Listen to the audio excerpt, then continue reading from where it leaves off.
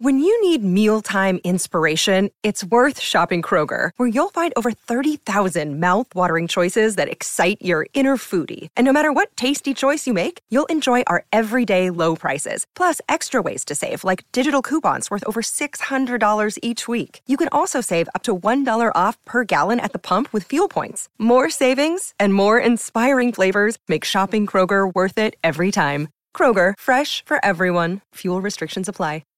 This episode is supported by FX's Clipped, the scandalous story of the 2014 Clippers owner's racist remarks captured on tape and heard around the world. The series charts the tape's impact on a dysfunctional basketball organization striving to win against their reputation as the most cursed team in the league. Starring Lawrence Fishburne, Jackie Weaver, Cleopatra Coleman, and Ed O'Neill. FX's Clipped, streaming June 4th, only on Hulu.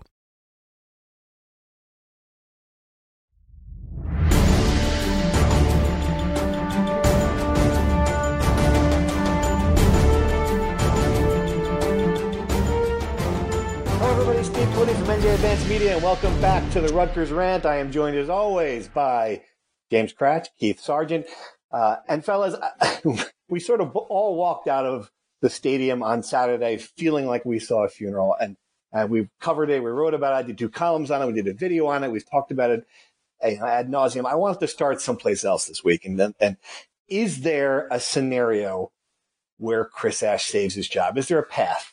And I want to present 2 things for you, 2 scenarios. And let me know what you think. And if I'm missing anything, if I'm wrong with these 2, scenario 1 is he goes and get one of these narrative changing wins, like goes into the big house and beats Michigan. I know it feels like a miracle, does something like that and gets to 5 wins and with a couple other Big Ten wins. Then you can look at it and you say, all right, we were wrong. The BC game didn't matter. We were wrong. There was a way he could significantly improve the program. And number 2, the other scenario is that doesn't happen, but because it's Rutgers, there is an institutional stubbornness that's there. And Pat Hobbs decides, you know what? I need a 5th year. This guy needs a 5th year. This is a hard job, hard place to win. And Robert Parshey, the outgoing president, he doesn't care. And and all of the people who are power brokers who have a say in this, there's just not enough unity, or there's different agendas, and nothing happens. Those are the only 2 ways I think he can survive. Sarge, you've been here 20 years like I have. What am I missing? What do you see? Yeah, I'm going to be consistent to what I said, at the beginning of the year, where we argued about Boston College being the biggest game of Ash's tenure. I thought it was big. I said it before the game. But I'm going to hold true to saying that October is going to be the thing that defines them. I'm assuming that they're going to lose to Michigan this week, and they'll be 1-3 going into October. But then you have Maryland at home, Indiana on the road, Minnesota homecoming, Liberty. They probably need to sweep them, to be honest with you, in order to get the bowl eligibility. Then you have Illinois, in November, but anything short of 3 of 4 certainly is going to be bad news. But I really think that the Maryland and Indiana games right off the bat are going to be huge. I'm going to stick to that. I think that if minimum 5 wins, there will be a discussion, and then 6 wins. I still think that there's a path. I think that it's a very, very small percentage, but I still think that there's a path, and I think October is going to define it. Kratch, do you agree with that? I mean, and the way Sarge left the door open, though, if you have to win 3 or 4 of those, then if you lose the first 2, I mean, what do you think? I think that Indiana, to me, is not guaranteed. I made that joke when we did the win-loss, start of the season about, the day after the Maryland game, because if they lose to Maryland, assuming they lose to Michigan this weekend, they are 1-4, and they will have lost to Maryland and BC, 2 very winnable games. At that point, you're 1-4. The path to 6 wins is gone, unless you pull a massive upset and you run the table and the rest of that soft stretch. I think at that point, you've had 2 cracks at the bat to win one of those kind of fork in the road games at home, and you would have failed to win both of them.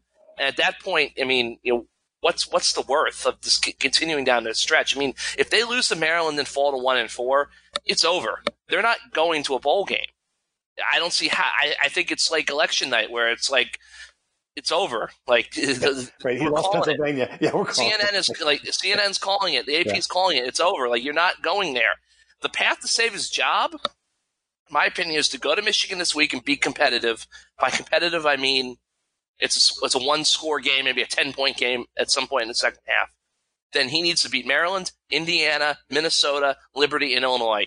Sweep them, get to 6 wins, and then honestly, I think he'd probably be at that point he'd be wise to upset Michigan State or Penn State or Ohio State somehow in November to kind of get to that 7th win. I mean, I think that would really kind of seal it. But that's the path, and I think if you lose to Maryland, the path is busted. And at that point, I think personally, I understand what Sarge is saying, but if they lose to Maryland, I don't know if he's guaranteed to be the coach against Indiana. I mean, you said 7 wins. I have a better chance of becoming a Chippendale model.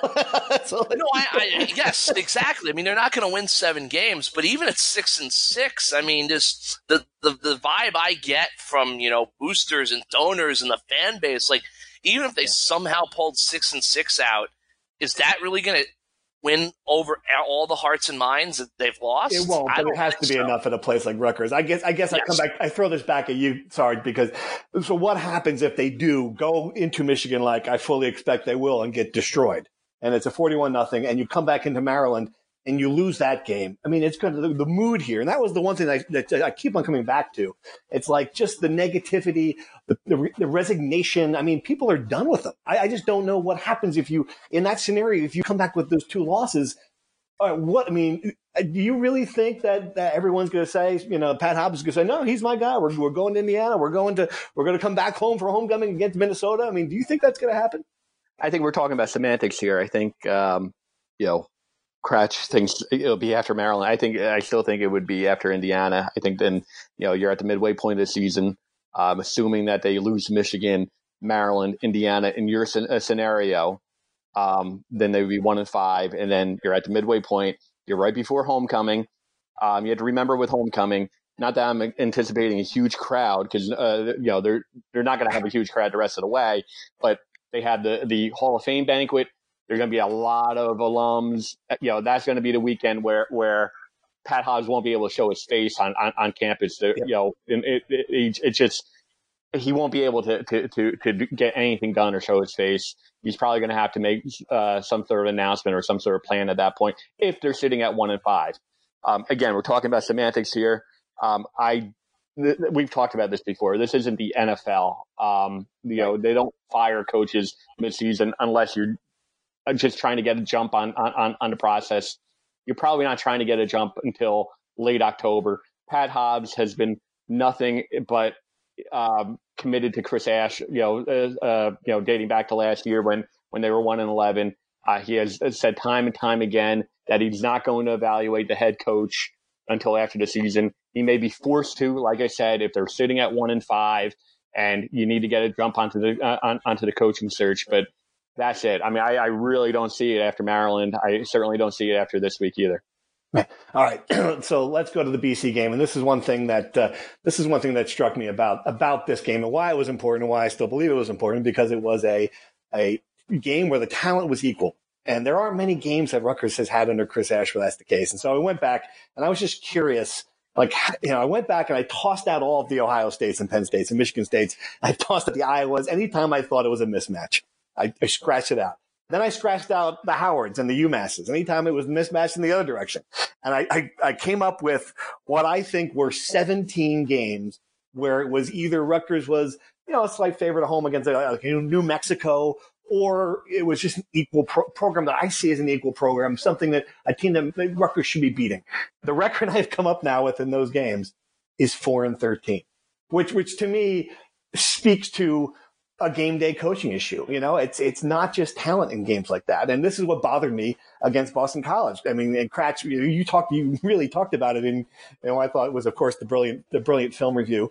And just, you just saw some things in there, the conservative nature, the unwillingness, the not accepting your defense. I mean, it was just another example of, if you're Rutgers, you can't be outwitted on Saturdays, right, Kratz? I mean, talk about that a little bit.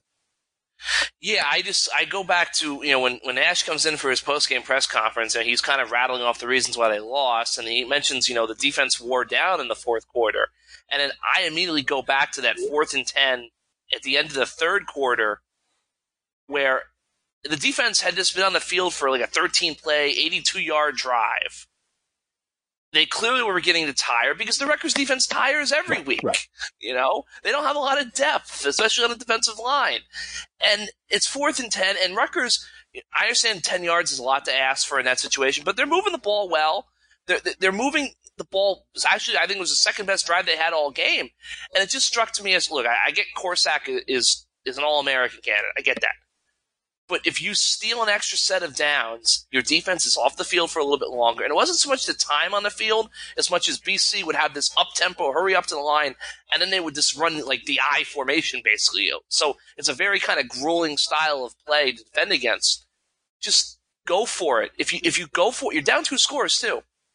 If you go for it and you don't get it, and BC goes down the field and scores a touchdown, I mean, hey, it is what it is. I wouldn't fault Chris Ash for that. He took a chance because that was the only way he was going to win the game. They needed to steal a possession. They needed to steal a score on BC and give that defense a little bit more of a breather. So he punts it away, and Corsack's credit, he downs at the 8.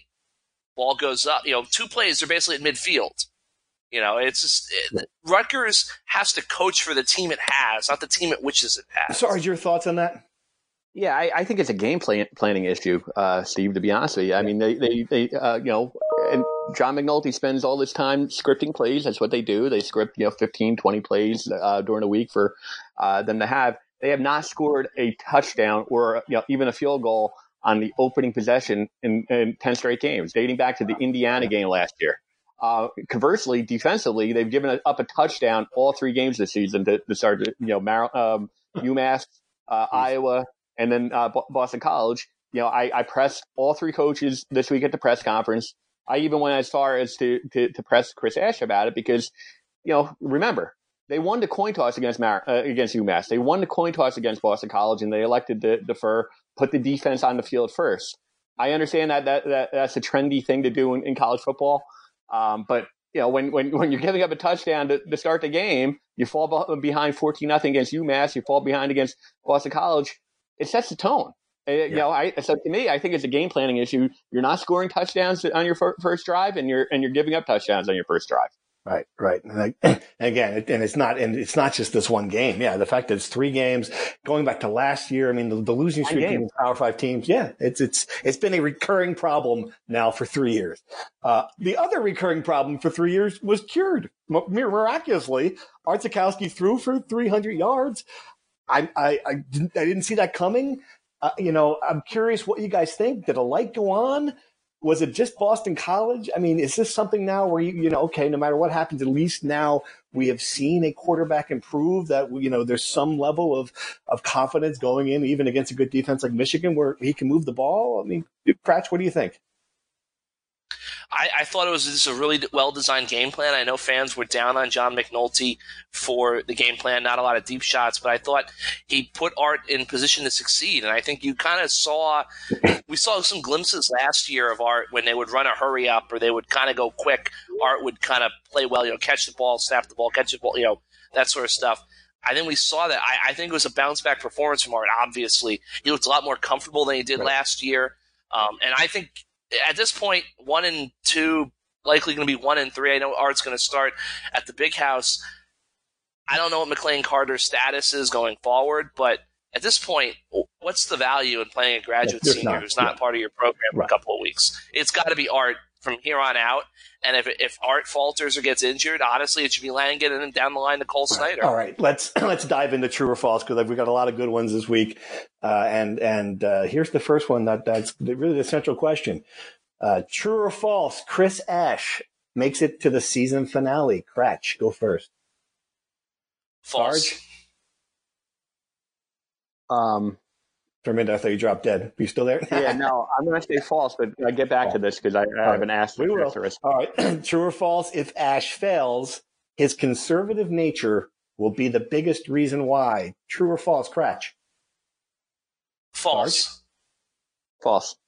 True or false, if Ash fails, his inability to build the defense he promised will be the biggest reason why. Cratch? False. False. If Ash fails, his inability to recruit, you moron, will be the biggest reason why. True or false, Cratch? True. Sarge? True. All right, as I was making this list, I forgot that one. All right, true or false? Art is going to build on his success against Boston College and move the ball against a good Michigan defense. Cratch, true or false? True to extent. Sarge? True. Rutgers, despite having just 3 sacks, will find a pass rush against a mediocre Michigan offensive line. Cratch, true or false? False. Sarge? False. The significant uptick in penalties is a coaching problem. Cratch, true or false? True. Sarge? True. True or false? The Big House is the best stadium in the Big Ten. Cratch, true or false? I'm going to defer because I have not been fair, there yet. Sarge. You've been to many of them. Yep. False. False. Wow, that's a good one. All right, true or false? Michigan is going to have a coaching search too. Cratch. False. Sarge. False. All right, and true or false, finally, the whole Michigan-Rutgers satellite camp battle is a regrettable chapter in our careers that we'd all like to have back. True or false? Scratch. You weren't here for it, so I give you a pass. Sorry, true or false? I'll say true. And do you remember that when they were at Private Catholic and these people from that secret society from Rutgers vandalized the field? I covered that. I probably wrote like 4 stories on it because it was a pretty big deal at the time. Oh, we thought that it was like Ash was storming in. He was challenging Jim Harbaugh. This was a great thing. It's sort of like the draft day column that Daniel Jones was the wrong pick. It's one I'm going to look back on and go, I'd like to have that back. So that was just it's funny to think about. It's funny to think about that in hindsight seems like the least of their problems. All right, let's go through this. You wanted to come back to, Sarge, you mentioned you wanted to come back to why you thought, why you put an asterisk on that question about making to the season finale. Yeah, I mean, I think, again, we'll go game by game, I guess. I still think that he'll make it to at least the midway point of the season. And if he was to be let go, I think that there's a strong likelihood that Pat Hodges will allow Chris Ash, if he wants to, coach at the rest of the season. Because that's generally the way it goes. You give him that opportunity. You made the announcement anyway. You're making the change. The coaching search has begun, but you afford Chris Ash the opportunity to coach out the rest of the season. If he splits Maryland, Indiana too, is that another way? Cratch, what do you think? Beats Maryland, then loses to Indiana. Is he coaching Minnesota? That's a great question. To me, the reason why I said false was this: is that if they lose to Maryland on top of losing to Michigan, and they're 1-4, we go back to we discussed it, like it's homecoming. You have 4 more home games left. You have homecoming left. You have you're not going to play a game, but you're going to have 150th anniversary week events. You're going to have that game where you celebrate the 2000s, and you're going to have Eric LeGrand's day at the end of the year, and we've talked about this before. I mean, is the big guy everyone wants to talk about going to make an appearance? It would make sense for him to be in attendance in those games. So I just think, what is the crowd going to look like? I mean, I said 20,000 in my story. I probably was being generous for the BC game. You were probably a little less, about 18,000, 17,000 range, probably. Yep. Okay, so what do we like? If they're 1-4 after Maryland and they lose in Indiana, they're 1-5. What are we talking about at homecoming? Like 12, 13, 14, 15,000? Yeah. And people are starting to boo. They're starting to scream. They're going to start to show their discontent. And I just think that's not a healthy environment for any college football program, much less the 150th anniversary of one of the oldest program in the country, with homecoming coming up, with these big events coming up. And I just think, I know Sarge said, like David Beatty at Kansas, he finished the year, but I in this situation, just the way I read the fan base, I don't think that would be a healthy situation. So I think one of 2 things has to happen. They've got to beat Maryland, and I think if he beats Maryland, I do think he probably gets most of the rest of the season, if not the whole season. he's got to beat Maryland, and if he doesn't beat Maryland at that point, I just don't know if it's fair for all parties involved if you keep this going. Sarge? I think it's a dangerous thing. If I just know for a fact that Pat Hobbs is not going to make the decision based on what the fan base they've given up. The only thing that's going to change it is winning. At that point, I don't think he cares whether or not that he's going to hang Chris Ash and embarrass him and fire him and tell him fire him on the tarmac, so to speak. And basically say that you're not allowed to coach the rest of the season because the fans don't want to see him.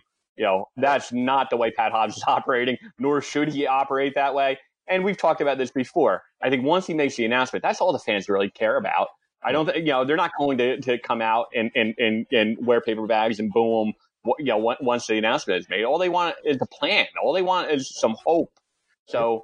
I don't think, again, to reiterate, he is not making the decision based on the fans, don't want to see his face. They've already given up hope. The only thing that's going to change that is winning. And the only thing that's going to change that is a plan. Yeah. That's what they want to hear. But he is not, firing him on the tarmac like Willie Randolph. Right. No, and I didn't mean, he should kowtow to the fans. I just meant, I think overall, it becomes a really, really tough situation for everyone involved. And it's that Jeremy Foley quote that Steve had in his column the other day. I mean, I just think at some point, if you know what you're doing, and maybe it gets done in some, different way, as you mentioned, it's just like, why even kind of nurse this whole thing along if everyone knows where it's going right at the end? Yeah. That's just my take. Sarge, you're probably dead on, but all right, let's dive into first, I want to do something new. We usually do mean tweets here. I want to do nice tweets. I got a nice tweet this week, guys. This is so exciting. So a great thing about Twitter is you get to interact with like people who have a higher profile than you, like, for example, like Clay Travis, in a bad way. So Dick Vitale, Dickie V, tweeted out a photo of him and Bruce Springsteen together for Bruce's 70th birthday. And I tweeted back, so much Jersey. I mean, it's such a great thing, the two of them hugging these guys together. And Dickie V tweeted back at me. He said, Steve, Jersey baby is special. Tell Rutgers in football and hoops, keep the Scholastic superstars home. So there you go. I'm going to send that message. It's funny. The best reply to this was Iowa Comma's Mike Halas, who replied to me, which of those two publicly uttered the word baby more? That's a great question. Which one do you think between Dick Vitale and Bruce Springsteen has said the word baby more often in a public setting? Wow. It's probably it's a great question. By the way, just to cross-promote a podcast, Bobby Olivier's Springsteen podcast is phenomenal. NJ.com. It is good. It is really, really good. So while we're on the spring, we could talk about Springsteen for the next to close out this podcast. I'd be totally fine. Higher production quality in that podcast than ours, to say the least. All right, I'm going to say it's Dick Vitale and Baby Moore. Probably. I agree. All right, project text questions. We haven't talked about it yet. A couple of things. We just. After the BC game, I had at the airport, just able to answer questions for an hour. Just people were furious. If you haven't signed up yet, NJ.com/text, you can find it there. Our Rutgers Insider program. We had a lot of good questions this week. I had 3 of them. This is interesting. 3 football basic questions about what they have to do to get Isaiah Pacheco involved. The first one was, will we see some RPO against Michigan, given what Army did? That's a great point. Is there anything the offensive line can do, or schematically, or is it just size? And is there anything inside running game as well? So those 3, Kratch, you've obviously you're an Army fan. What do you think about Pacheco and getting him going against Michigan? I do think you'll see some of that RPO concept. Remember, go back to last year. Rutgers really tried to use the screen game against Michigan, and they had some. They had moments, opportunities, but Raheem Blackshear kind of struggled. He muffed a couple of screens, and by the time they started to click, Michigan had caught on and was basically just Art would throw a screen pass to Blackshear, and there'd be like 4 Wolverine helmets in his vicinity, ready to engulf him. Actually, Raheem Blackshear told me back at Media Day in the summer that he worked a lot on his screen game this summer because he knew that's something he had to improve on because they missed opportunities. Michigan and Wisconsin, I think, were kind of the 2 biggest games. But I do think you'll try to work that. I think they need to get the running game going. McNulty indicated as such. I think Blackshear is also a key to the running game. He really hasn't had a lot of carries the last 2 games. I think they need, he's been very active in the receiving game, but I think they've got to get him some more carries between the tackles. As for the offensive line, I mean, we've been saying this for a while now, since the preseason. It is what it is. The 6 guys that are playing with Mike Lonsdorf coming in off the bench pretty frequently, those are the 6 guys Rutgers has. There's not really any, lineup changes they can make, and the players are what they are. I think we kind of know what they are. They played pretty decent against Iowa in the beginning. They didn't play very well against Boston College. We talked about slow starts earlier. First play of the game, coming off a bye week, your offensive line can't get knocked backwards and your best running back get tackled for a 2-yard loss. That can't happen. So, and that's what happened with BC the other day. So I think they've got to get the running game going. I think it's Pacheco. I think it's just kind of going with it. They got to get a push up front, get a little more Blackshear, but I do think you'll see some of that. All right, next question from a good fan of the podcast, fan on Twitter, Kevin Fine. We love the guy. I think we've come to the point where we resigned ourselves that the Ash era is coming to its conclusion. With that said, is there enough talent there to mature and develop so that they can be vaguely competitive in 2 years? And this is kind of a fascinating question, Sarge, because we've gone back and forth on this. We said the cupboard was bare when Ash got here. I was looking back on those rosters. There were some players who ended up playing on Sundays on that initial team. Teray, it wasn't completely gone. Do you think now if it is over for Chris Ash, that this team, he is giving a better team to the next guy than Kyle Flood gave him? I do. I do. If you go on the recruiting rankings, and you touched on it, they've out-recruited just based on the rankings, Boston College, and they were on par with Iowa. Now I get, and this is an insider secret, that these recruiting analysts, they sometimes cook them up a little bit, especially if they have a good relationship with a certain school. And, as far as that, I know it seems like there's been some cooking, in the plus. Are you saying these things aren't on the up and up, Sarge? Is that what you're trying to tell me? That's exactly what I'm saying. I'm saying that there's better recruiting coverage for Rutgers than there is for Boston College, is what I'm saying. So that tends to be the case, but there is some talent just based on. I always look at. We've talked about this before, but I always look at who else were they offered by, rather than the recruiting ranking. If these guys have 12 15 offers and they're legit, then I say okay, that's a kid that seems to have some talent. They have enough of those guys now where you see that. And also, it's the culture. The culture is just better. And I know fans have a tough time defining that. But I'll say this. I mean, 4 or 5 years ago, parents would talk to me. I would routinely get it, like the concern over players having weapons in the locker room. Chris Ash had a sign in his team room, "No weapons." I mean, that was based on the culture from the Kyle Flood era. They just have better kids. Presumably they have more talent. Okay. Next question. And we got about 15 questions about what's going to happen here. We talked about it a lot, whether or not, let's flip it. Is there an advantage to keeping Chris Ash as our head coach until the season ends? Does Hobbs have the backing to pull the trigger midseason? There's just so many. This is the one I'll get to, Cratch, maybe you can address. Is there a tipping point when it comes to recruiting as well? Or Sarge, do you want to take this? You get so many, we talk about whether or not signing day and keeping a class together matters for, if you fire coach midseason, will that help recruiting? I don't know. What do you think about all that stuff, Sarge? I think aside from recruiting, I think it helps in the coaching search, because, coaches want to see an AD who has faith and is committed to a coach and just doesn't fire you after 3 years. And that's clearly Pat Hobbs didn't do that after year 3 with Chris Ash, who was still in the midst of NCAA sanctions, who inherited a mess. He stuck with them. And by not firing him midway through the season, or, if you do at that point, have a plan, announce a plan, give Chris Ash the luxury of coaching out the rest of the season with his team, with the players he recruited. That's a sign of good faith to the next coach, that you have an AD who gets it, who's going to stay committed. I think from that standpoint, I think it's good for the coaching search. Yeah, we got and Kratz, I'll let you address that as well. But we also have, we must have gotten 53 questions on who the next coach is going to be. We don't know. The other coach is still here. It's kind of uncomfortable, but someone wants to know if they think Butch Jones or Lane Kiffin as potential coaches.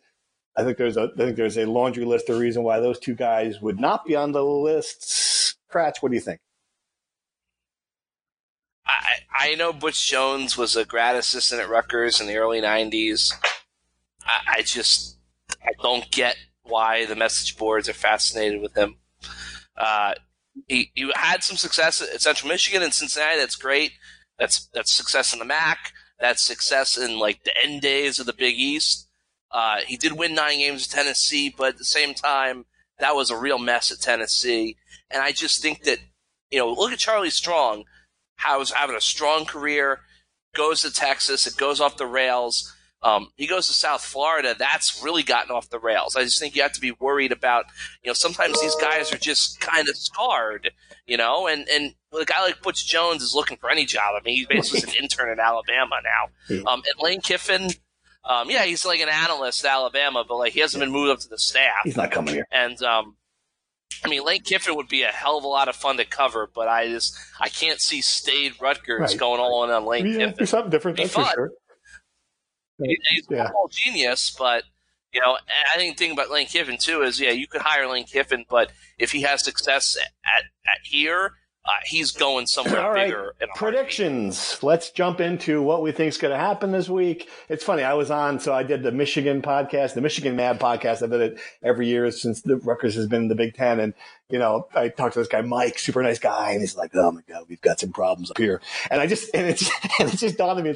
It's like the guy who's got a suspension problem on his Mercedes. Telling you he's got problems, dude, the house is on fire here, dude. Like, you're worried about a flat tire. Anyway, so predictions going to Ann Arbor, 29 points, still 29-point underdog. Is that what I saw on the line? Is that right? 29? 28. All right. Is it 28 last time I saw it? Do you see them covering that spread? What do you got? No, not a cover. I'm going to say Michigan wins 38-7. I just don't see Rutgers. They scored 16 points against Boston College and had all the opportunities in the world. This Michigan defense isn't great. It's not as good as it was last year, but it's still Michigan defense, and I think there's a lot of pressure on that offense, and they're going to be able to kind of get themselves going against that Rutgers defense. I think it's probably a close game in the first half, maybe potentially competitive game like it was last year to a point, but I think in the second half, Michigan too deep, too strong, too much talent. They'll just kind of roll. Sarge, what do you got? 31-7 Michigan. I think Kratz is right. I think Michigan is going to control the game, and I don't think he's going to get like it was 3 years ago. But I think Jim Harbaugh has a lot of pressure. I think they're just better. They're just better all around talent. And I think when you spend a week, with the pressure that he's under, I think they're going to try to make a statement. Yeah, I am in the same frame of mind as you guys. And I just come back to it. I have to see them do it against a good team before I think they can do it against a good team. And it just hasn't happened. And, I don't care what happened. And I know Michigan, by the Michigan standards, is not a good team, but by certainly any standard that we would weigh it on, Michigan's a good team. And so I'm gonna go with like a 41-0 kind of game again. It's rough, but it's just hard to imagine, based on the 3 times we have seen, Chris Ash go up against Jim Harbaugh. Just hard to imagine that the scenario where this one is competitive. All right, so that's what we got our predictions. I thought we'd do final thoughts. Contract for Scott Goodell, Sarge. I think he's still underpaid. Come on, what? I would agree. Yes. What happened with that? It was a 5-year, $1.25 million deal, so he had 2 years left on his contract. They kind of tore it up, gave him a new one with a 3-year extension, so it's now a 5-year deal. $40,000 pay raise from what he was scheduled to make this coming year. I think he was scheduled to make $195,000 in 2019-20. Now he's up to $235,000, and it'll go up $7,500 each year for the rest of the remainder of the contract. I expect, my understanding is that I think they're trying to hammer out, extensions and raises for the rest of the staff as well. Now they got this one done. No, I definitely, I think this is going to, we've said this in the past, this is going to be a transition year for Rutgers wrestling, especially with now the uncertainty about what they're going to do with Nick Suriano and the second semester. But once they get through this year, the way they're recruiting, the excitement that's developing in the state and in the fan base, they're going to have a chance to really take off and be a perennial top 10 program that competes for team trophies at nationals. And, I think it's going to be fascinating 5 years from now who has a higher average attendance, men's basketball. It is amazing that the wrestling coach who was national champions recruiting at the highest level is getting paid like an assistant receivers coach in the football program. All right, Sarge, you got anything left over that's of interest this week to talk about? Well, yeah, women's soccer, men's soccer, field hockey, all ranked. It's been, we've talked about the struggles of the Olympic sports, but give a lot of credit. Those 3 programs are off on the right foot, and it seems like there's some positive momentum with those 3 teams. So let's sign off there. You guys are heading to Ann Arbor without me. Very sad. I will be, thinking of you for a moment during a little college reunion. So enjoy your trip, and we'll be back on Monday or Tuesday to recap it. Thanks for listening. Steve Politi, James Cratch, Keith Sargent signing off. Bye-bye.